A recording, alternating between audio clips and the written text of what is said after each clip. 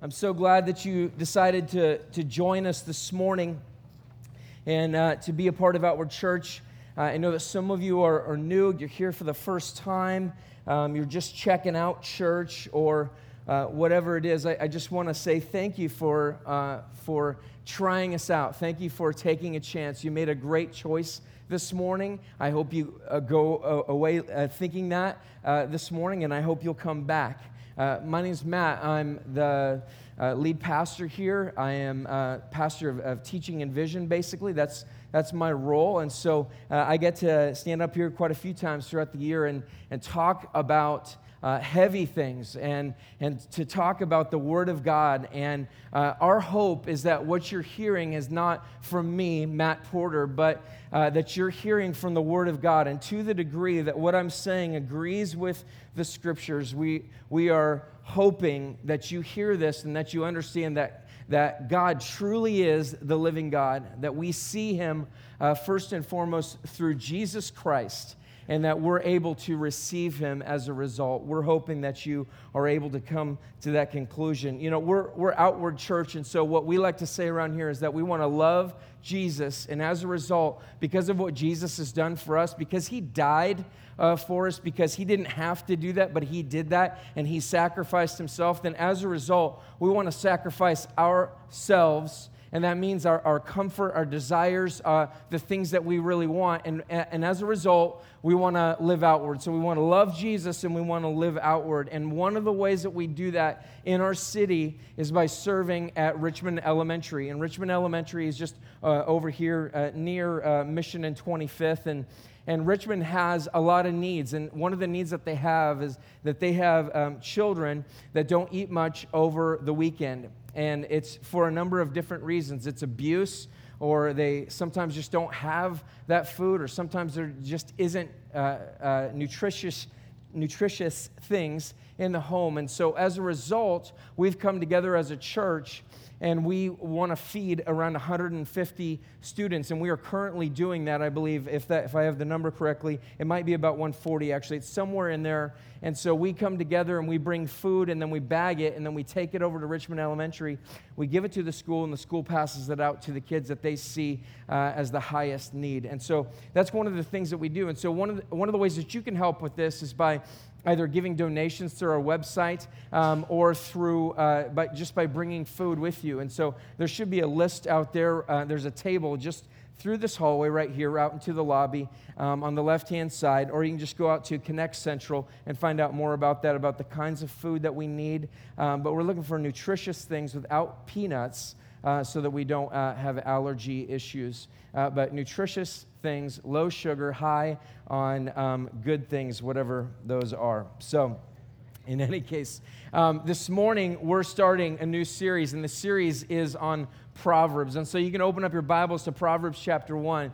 But Proverbs is this book that is talking about wisdom. And so it's a heavy subject, and in so many ways I am unqualified to really be spouting off wisdom. My only comfort is that we're reading from the Scriptures, and so it's not me, Matt Porter, all 39 years of age here, that is bringing you wisdom, but I'm hopefully going to show you all the ways that perhaps I have not heeded wisdom and how I have caused problems in my own life by not listening to people at times and by not heeding their advice. But one of the reasons why we need wisdom, and the biggest reason why we need wisdom, is because we have decisions to make. Decisions when life hits the fan. We have decisions to make all the time, and all of us have experiences in life where we've perhaps made wrong decisions, or we look back on our life and say, I wish I would have done that differently. In my own life, I think about as I was growing up, I made choices in the midst of life's circumstances that affect me even to this day. When I was around 14 years of age, I started, I didn't want to be at school. That's basically what I wanted. I didn't want to be at school, and I wanted to smoke weed and go out and drink or whatever, and so I would skip school all the time. And so I skipped school for most of I think it was my sophomore year in high school. And so about a little ways into my sophomore year, my my principal came to my dad and me, and we were in a meeting, and he said, this guy isn't going to graduate, so you need to figure out something. I mean, he's not going to make it here. And so basically, I at that point had to make a decision. Am I going to go to school or am I going to go work? And so I decided, you know what? I like work and I like money that enabled me to buy some more stuff that I could use. And so I decided that I would go work. And so I went to work and I partied, and I went to work and I partied, and I went to work and I partied. And that was a big decision in my life, but kind of got to this point where it was like, this is kind of getting old after a little while. And then somebody came to me and said, hey, maybe you should move to Texas and go back to school. And so I made a decision to go to Texas. I don't know why I made that decision, but I made a decision to go to Texas, and that drastically changed my life. And so I went to Texas, and I went back to school, and I got really great grades. And then I made a decision that I wanted to be back with my family, and so I made that decision, and I moved back home with my family to be with my friends, and then got into more trouble as I made more decisions and more decisions and more decisions. And then there was a relationship that went on for many years, and then she got married, and then she came back to me and said she wanted to be with me, and I made a decision that I didn't want to be with somebody who was married. And then I made other decisions which were along the lines of just absolute foolishness. Made other decisions throughout my life about how I was going to work and how I was going to spend money and how I was going to pay my bills and how I was going to deal with relationships. And it was decisions and decisions and decisions and decisions until I made one of the best decisions of my life. In fact, I should say the best decision outside of Jesus Christ, and that was to marry my wife. And that was a fantastic decision. But then we've made decisions together, and if you're married, you know, I mean, there's just lots of decisions to make. And doesn't you would think it might get a little bit easier because you have someone else that doesn't think like you to bounce ideas off. No, it gets harder. You have to make more decisions and more decisions and more decisions as to where to send the kids to school and where you're going to spend money and how you're going to spend it and whether you're going to go here in life or whether you're going to take this job or what have you. But really, Proverbs is really is about choices. And those choices cause us to make decisions. We have to make a choice between this or that. And how do we know what the right choice is? How do we know what the right choice is? You know, all of us have a family of origin, and so much of what influences our decision-making is how did our family bring us up? Was it a good family or was it a bad family? Did you have a good experience in that? And sometimes that can lead you to make bad decisions because you had a good family, and now you're going to do the opposite of what they did.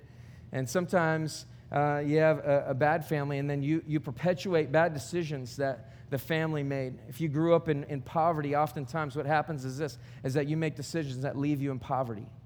That leave you in poverty because you spend money unwisely, because your parents spent money unwisely. And so we have all of these decisions, and they're influenced by our family, but then they're also influenced by what other people think.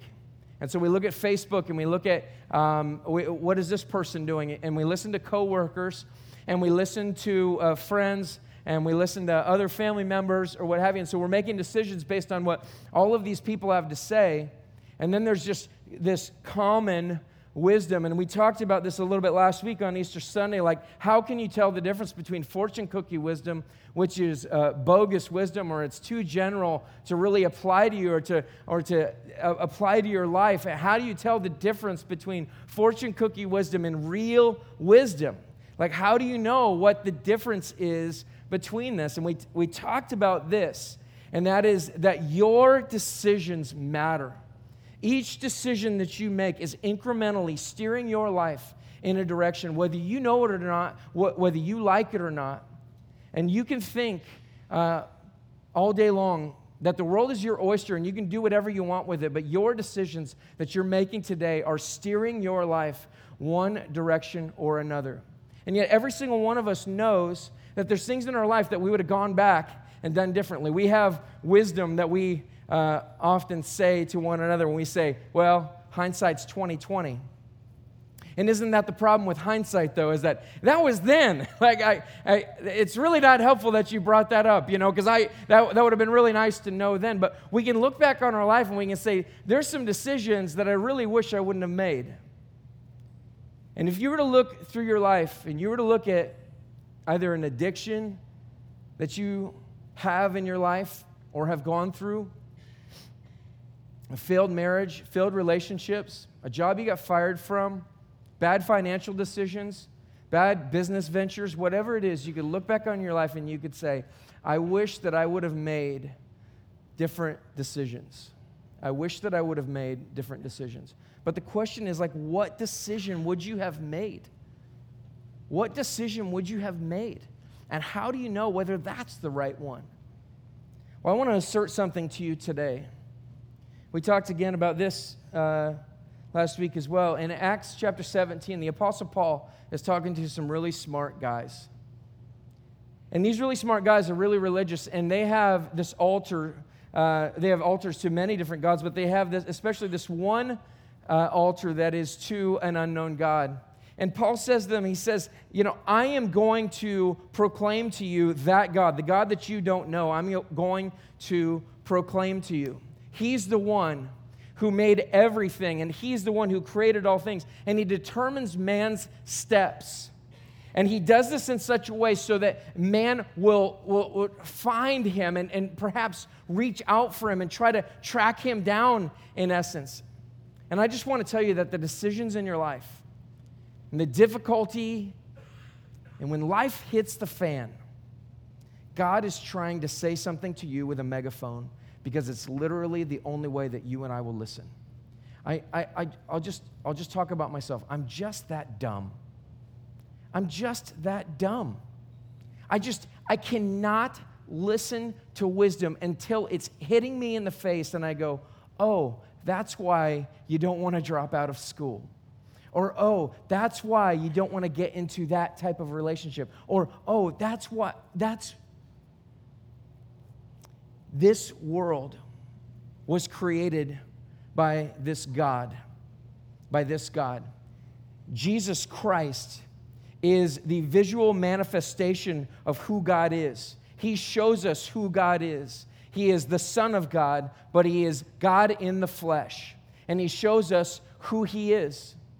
And he allows us to see what the world should be like. He's the visual manifestation of God's wisdom. And so Jesus lives perfectly according to Proverbs. He lives perfectly in that way. But what I'm trying to communicate to you is this, is that this God, the one that sent Jesus, this God is a little bit like us in some ways. You think about somebody who creates video games.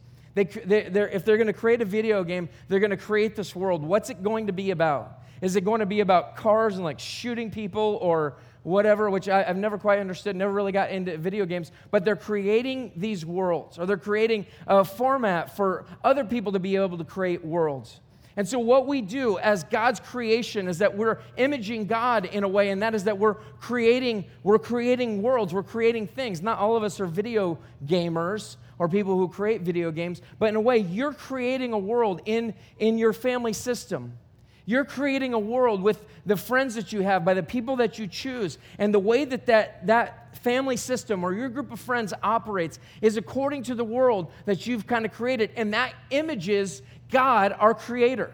It images Him, although it's not supernatural. But God, in His goodness and in His greatness, has created this world, and He has determined the allotted times for every man and the way that they would go. He's determined their steps. He's determined what would take place. And He has created the laws and the rules that govern the way that we function and the way that we act.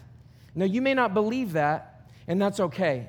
You're totally welcome here. Because here's what I believe about this. Because this is God's world, and because it's His wisdom, you can still learn from the wisdom of God before you even believe in Him. In fact, you already believe some things that God has laid down.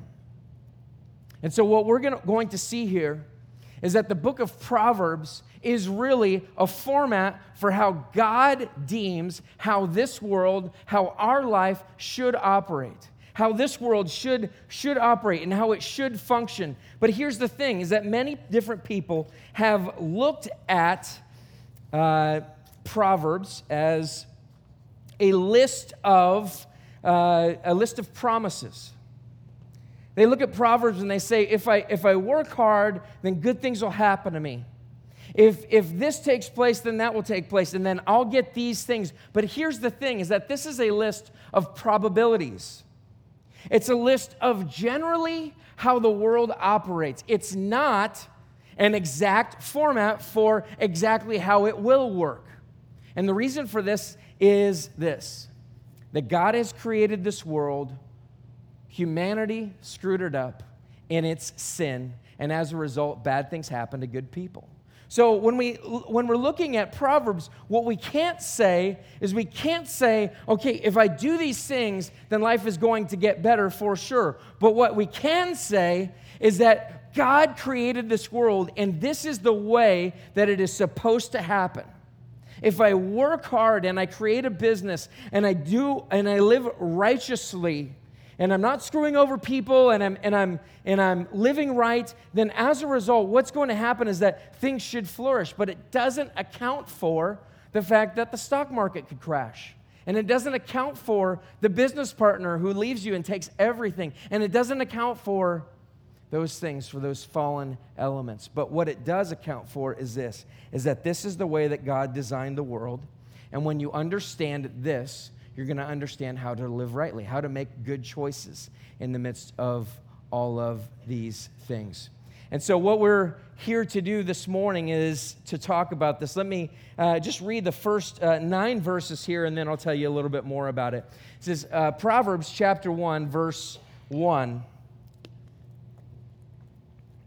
says this, the Proverbs of Solomon, son of David, king of Israel. Let me stop right there. So this is Solomon. He's the king. He's the king of Israel. He is also the son of David, the king. Very obvious. Verse 2, to know wisdom and instruction, to understand words of insight, to notice differences, to receive instruction in wise dealing, in righteousness, justice, and equity, to give prudence to the simple, knowledge and discretion to the youth. Let the wise hear and increase in learning, and the one who understands obtain guidance. To understand a proverb and a saying, the words of the wise and their riddles. The fear of the Lord is the beginning of knowledge. Fools despise wisdom and instruction. Verse 8, hear, my son, your father's instruction, and forsake not your mother's teaching, for they are graceful garland for your head. Now, what this just set out here is a couple of different things. Is that verse 1 serves as a title that is really covering chapters 1 through 9, but then verses 2 through 6 talk about the purpose, the object, or the aim of the book. And then finally, verse 7 is its motto, and then verses 8 and 9 is essentially saying this, is that Solomon is going to speak to us as though we are his son. Solomon is going to speak to us as though we are his son. Now, one of the things that you might have a problem with is this, is that he's always speaking to his son. And when it gets into matters of fidelity or sexuality, he's going to talk to his son and he's going to say, don't go near this seductive woman. And so what you could think through this is that, like, man, the Bible is very chauvinistic, really acting like women are the problem here. But the reality is that Solomon the king is speaking to his son. He's talking to his son, and he's communicating to him truth. Now, who is this son? His son is probably Rehoboam. And Rehoboam is the son of Solomon. Now, here's the thing with Solomon. Solomon is this king. He's the son of David. And if you were to look at 1 Kings 3, what you'd see is this, is that God comes to Solomon, and he says this, he says, ask what you want from me. And Solomon essentially says, I'm a child, I don't know what to do, I don't know how to act, I don't know how to operate, tell me how I should do that. And so God says, because you didn't ask for all of these other things, I'm not only going to give you wisdom, but I'm also going to give you riches and everything else. And so Solomon ends up being the wisest man in the world, and people come from all over to learn from him and to understand him. And so as a result, what takes place is that here he is, he's this very, very wise man. And he's coming to the end of his life, and he's writing this book called Proverbs. And he's saying to his son, hey, this is how you should function. This is how you should operate. This is how life should go down. But here's Rehoboam, his son, and he has this book. And it's basically just this information that's being communicated to him that's saying, don't act this way, act this way. Don't act this way, don't act this way. But does he take it? And so it says in 1 Kings chapter 12, which it tells the story of Rehoboam. And the title of it is Rehoboam's Folly. And so Solomon dies, and Rehoboam becomes king automatically. And so what takes place is that Solomon had built all kinds of things, and he had this forced labor, and he had high taxes. It would be like in our city, like if every road was going to be perfect, and if, the waterfront park had these incredible gardens and waterfalls and things of that nature, like the taxes would increase immensely. And for Solomon, this was the same thing that he did. He increased taxes, and he had forced labor, and so he did some beautiful things, and he was very wise. But people were really having difficulty underneath him. And so what happens is that they come to Rehoboam, these people, the people of Israel that are being led by him, and they say, your father, 1 Kings chapter 12, verse 4, it says, your father made our yoke heavy. Now, therefore, lighten the hard service of your father and his heavy yoke on us, and we will serve you. He said to them, Rehoboam says back to them, he says, go away for 3 days, then come again to me. So the people go away. And so what Rehoboam is doing, he's doing something very good, is that somebody comes to him and says, listen, your father was really heavy with the taxes and with the labor, and so we want to ask you to lighten our load a little bit. And so he does something very wise, and he says, listen, give me 3 days. Let me think about this. Let me talk to my advisors, and we'll come back together. And so this is what happens. He says in verse 6, then King Rehoboam took counsel with the old men who had stood before Solomon his father while he was still alive, and saying, how do you advise me to answer these people? And so he's doing something else good. He's saying, I'm going to bring older people around me, and I'm going to bring this wisdom around me, and I'm going to listen to them. And so everything looks like it's going to go well. And it says in verse 7, and they said to him, if you will be a servant to this people today and serve them and speak good words to them when you answer them, then they will be your servants forever. So they come back to him and say, listen, you're a new king. You ought to kind of lighten the load and honor them in this. And then as a result, what's going to take place is that they're going to follow you forever. You will have fans throughout Israel and the 12 tribes, and it's going to be so great. But this is very momentous. Verse 8, but he abandoned the counsel that the old men gave him and took counsel with the young men who had grown up with him and stood before him. So here's the problem. He's getting good counsel, but instead of listening to people who are outside of his circle, outside of his stream of thought, he goes back to his buddies and he says, what do you say? What do you think? What do you think I should do? And here's the problem with us. We do the same thing. Our family of origin causes us to make decisions. Our friends around us, someone's Facebook post, things that sound good, seem good, and so we act on those things. But that's what this guy does as well, and he abandons these people. And so what happens? And he said to them, what do you advise that we answer this people who have said to me, lighten the yoke that your father put on us? And the young men who had grown up with him said to him, thus shall you speak to this people who said to you, your father made our yoke heavy, but you lighten it for us. Thus shall you say to them, my little finger is thicker than my father's thighs. Wow, that's awkward, right? I mean, like this, that's just kind of weird, right? Okay, all right, yeah, that's weird. What do you mean by that? What's that mean? And now, whereas my father laid on you a heavy yoke, I will add to your yoke. My father disciplined you with whips, but I will discipline you with scorpions. And you can imagine how they responded to that. King, we're out. So there's 12 tribes in Israel. He's king for 3 days. For 3 days. The book of Proverbs was written to him. All right? You've got the book. Your dad is the wisest dude in the world.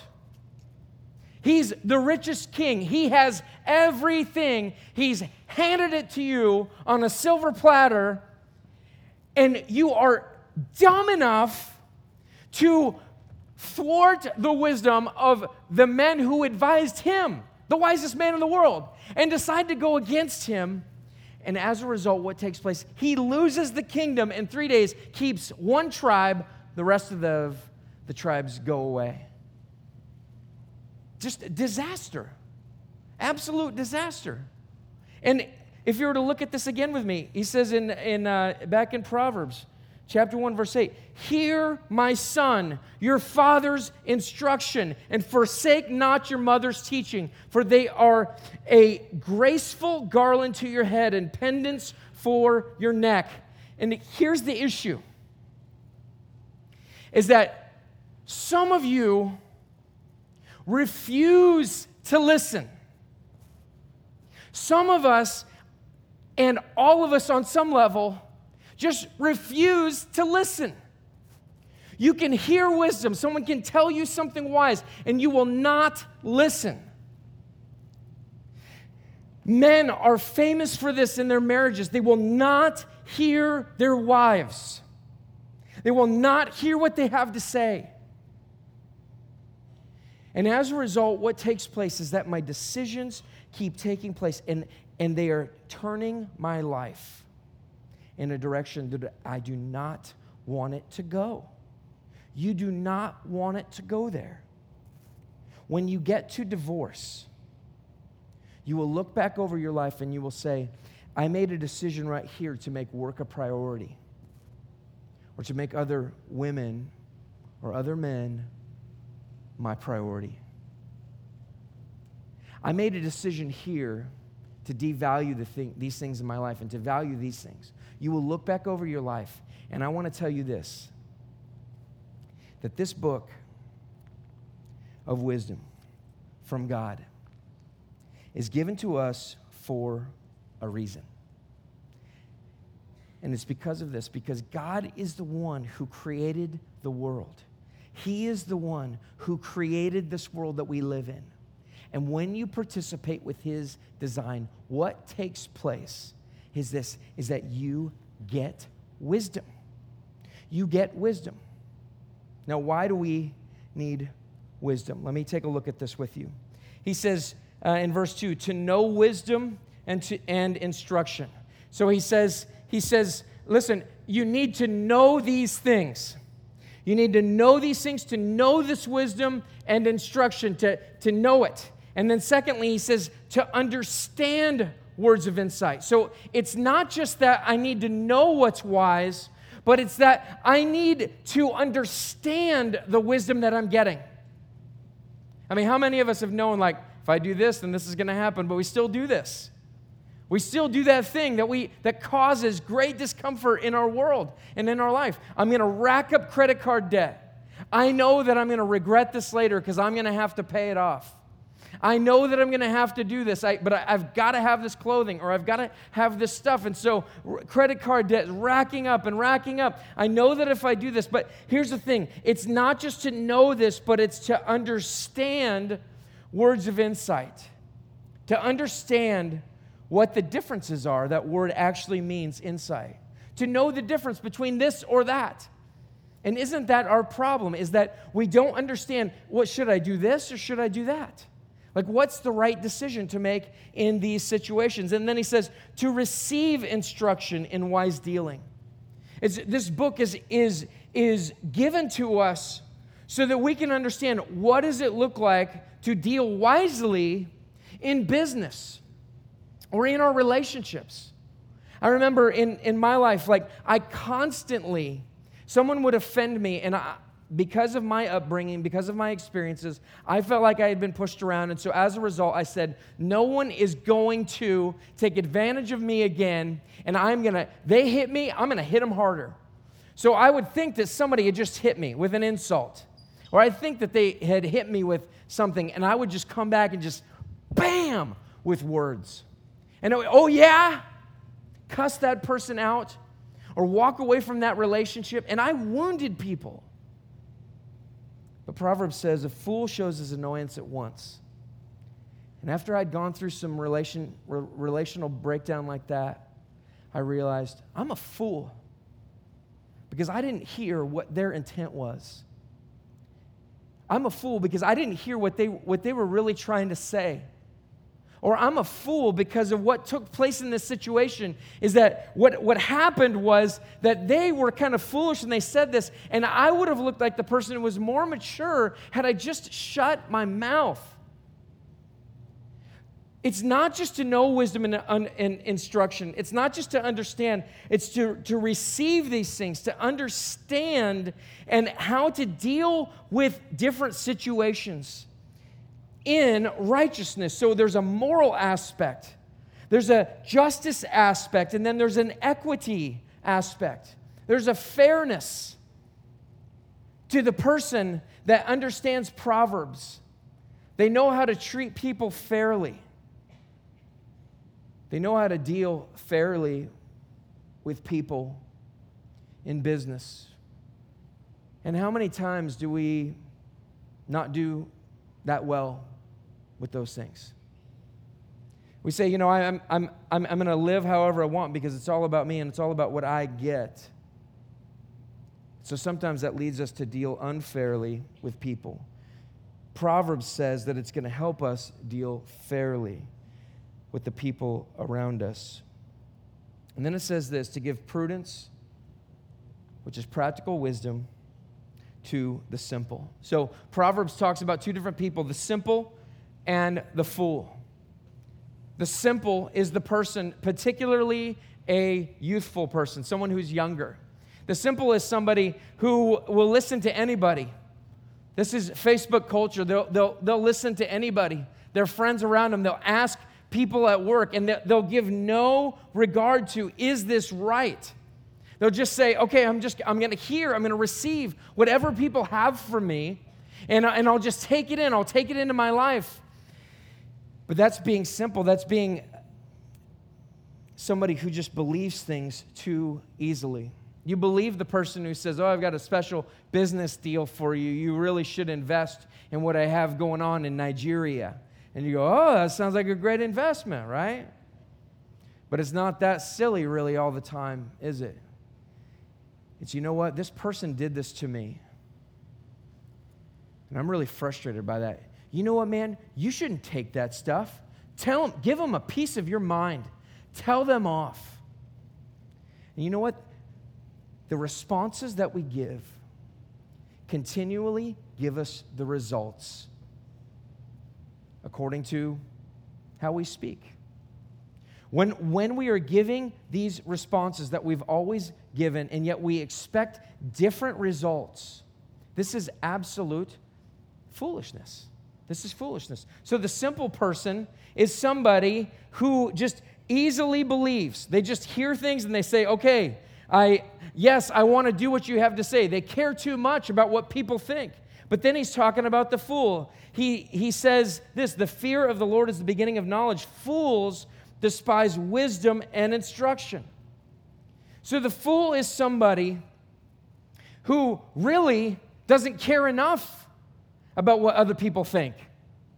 He's somebody, and she is somebody, who just goes along in life and just takes whatever there is and just says, forget it. Whatever wisdom there is, forget it. Somebody wise will come to them and just say, hey, listen, I saw this happening in your life, and I want to encourage you, if you keep going down this road, bad things are going to happen, and as a result, they don't care, they don't listen, they just keep going. And in the end, it says in Proverbs that path leads to destruction. So some of us are in here, and we just don't have wisdom because we're just not old enough yet. And so we're receiving whatever there is, whatever comes to us. And some of us are older and we're set in our ways. And as a result, we think, you know what? I've been around the block. I know how this goes. The Proverbs says this, that a wise man listens to understanding. A wise man listens to understanding. Are you going to be somebody who listens to wisdom and to understanding? Are you going to be somebody who hears? Or are you going to be somebody who says, forget it, I just want to live life the way that I want to? Here's the thing. Verse 7 again. The fear of the Lord is the beginning of knowledge. Why is it the beginning of knowledge? Why does it have to begin there? Because of this. There's two kinds of fear. There's good fear and there's bad fear. The bad fear is this, is like, I've got to stay away from that person because they're going to hurt me. Or I don't really, you're walking on eggshells around them. It's a boss who's just going to blow up at anything. When you read that verse, you could say, oh, fearing this God, why would I want to do that? Why is that the beginning of knowledge? In fact, Bertrand Russell says, to conquer fear is the beginning of wisdom. But he doesn't understand the fear that's being talked about right here. The fear of the Lord is the beginning of wisdom. It's the beginning of knowledge. And why is it that way? Because there's a good kind of fear. There's a good kind of fear. There's a good kind of fear that comes from somebody that you respect deeply. It's somebody that you look up to. I think of people that I have looked up to who are pastors and who I've met, and just how absolutely almost kind of scared I was to even talk to them. I remember talking to a guy named John Piper after this thing he spoke at, and I walked up to him and I was just like, nah. I mean, it's just, I just couldn't bring the words out because I was, and at the end I was just like, I like your teaching, like, hey. I mean, have you ever had somebody that you have really respected and you just go, what would I say to them? Like, how would I say it? Like, and then you start thinking of like all of the things that you just want to say, like if they've helped you at all with their teaching or with their writing or the way that they live, or if you've really enjoyed the show that they've been on or something like that. And you just want to tell them like all of the great things. Like, that's a good fear. It's a healthy fear. But you know what? There's so much misinformation about this God. There's so much misinformation about him. Is he good or is he bad? So many people say, I don't like the idea of wrath and consequences and morality. I want to do what I want to do.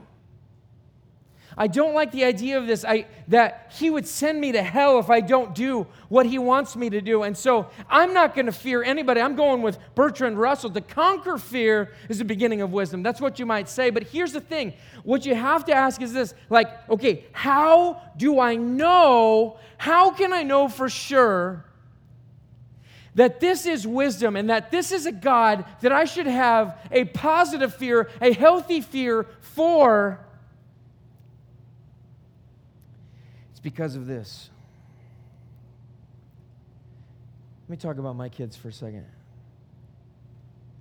I would do anything. I would do anything to save my kids. I would do anything. My oldest son's birthday was yesterday, and we bought him a scooter. And as a parent, I worry, and this has been happening to me more and more. And so I was going to sleep with visions of him getting out of control on this crazy scooter we got him that kind of, you like do this. And I know you didn't think I'd dance for you, but I'm doing it, all right?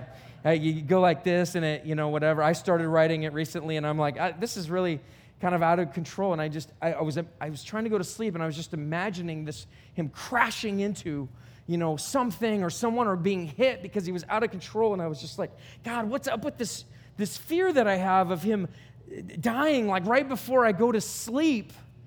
And I would do anything to save him from that situation. I would do anything to save him from that. How do you know that I love my son? Because I would do anything for him. I would take his place. I'd ride that silly scooter and look dumb and then die. How do you know that you should have a positive, a healthy fear for this God? Because he did take your place. Because he did take your place. Because he went to the cross knowing this, that in spite of the fact that he loves you so much that he was willing to die for you, that yet you would still violate his laws, you would still violate his rules, and yet he loves you this much.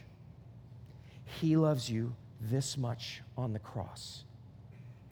The fear of the Lord is the beginning of knowledge. When you come to a place where you say, I have a healthy fear of this God, and I can't believe that he would do that for me, what takes place is this is like, what can I do for him? How can I serve him? How can I love him? And then he gives me wisdom, and I listen, and I say, yes, it's true. I will listen to you. I will hear what you have to say. I want to do whatever it takes because of what you've done for me. It's a healthy fear. Do you have a healthy fear of this God? I can tell you this, that our world operates on this wisdom. You can learn from it. But the greatest point for you to learn from is what he did for you on the cross. The greatest point that you can learn from is what he's done for you on the cross, and receiving that by faith, trusting that him doing that for you was saving you from the road to destruction. Let's pray together.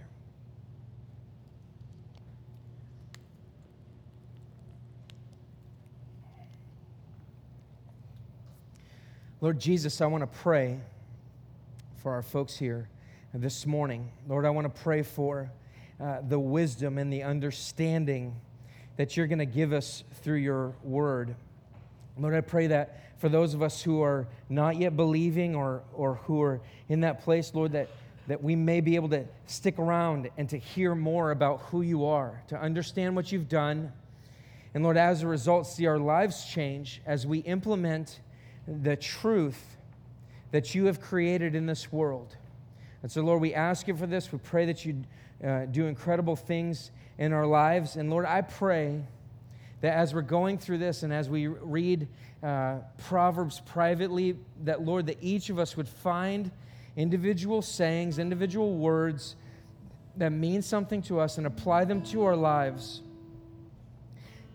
Not just because it's maybe morally right, but because life works best when we see what you've done for us. Life works best when we understand that the creator of the universe, the designer of this world and the way that it operates, that you have dictated that this is how things should work. And so, Lord, I pray that we would follow that we would listen to that we'd hear that, and, Lord, perhaps come to know you as a result. It's in your name that we pray. Amen.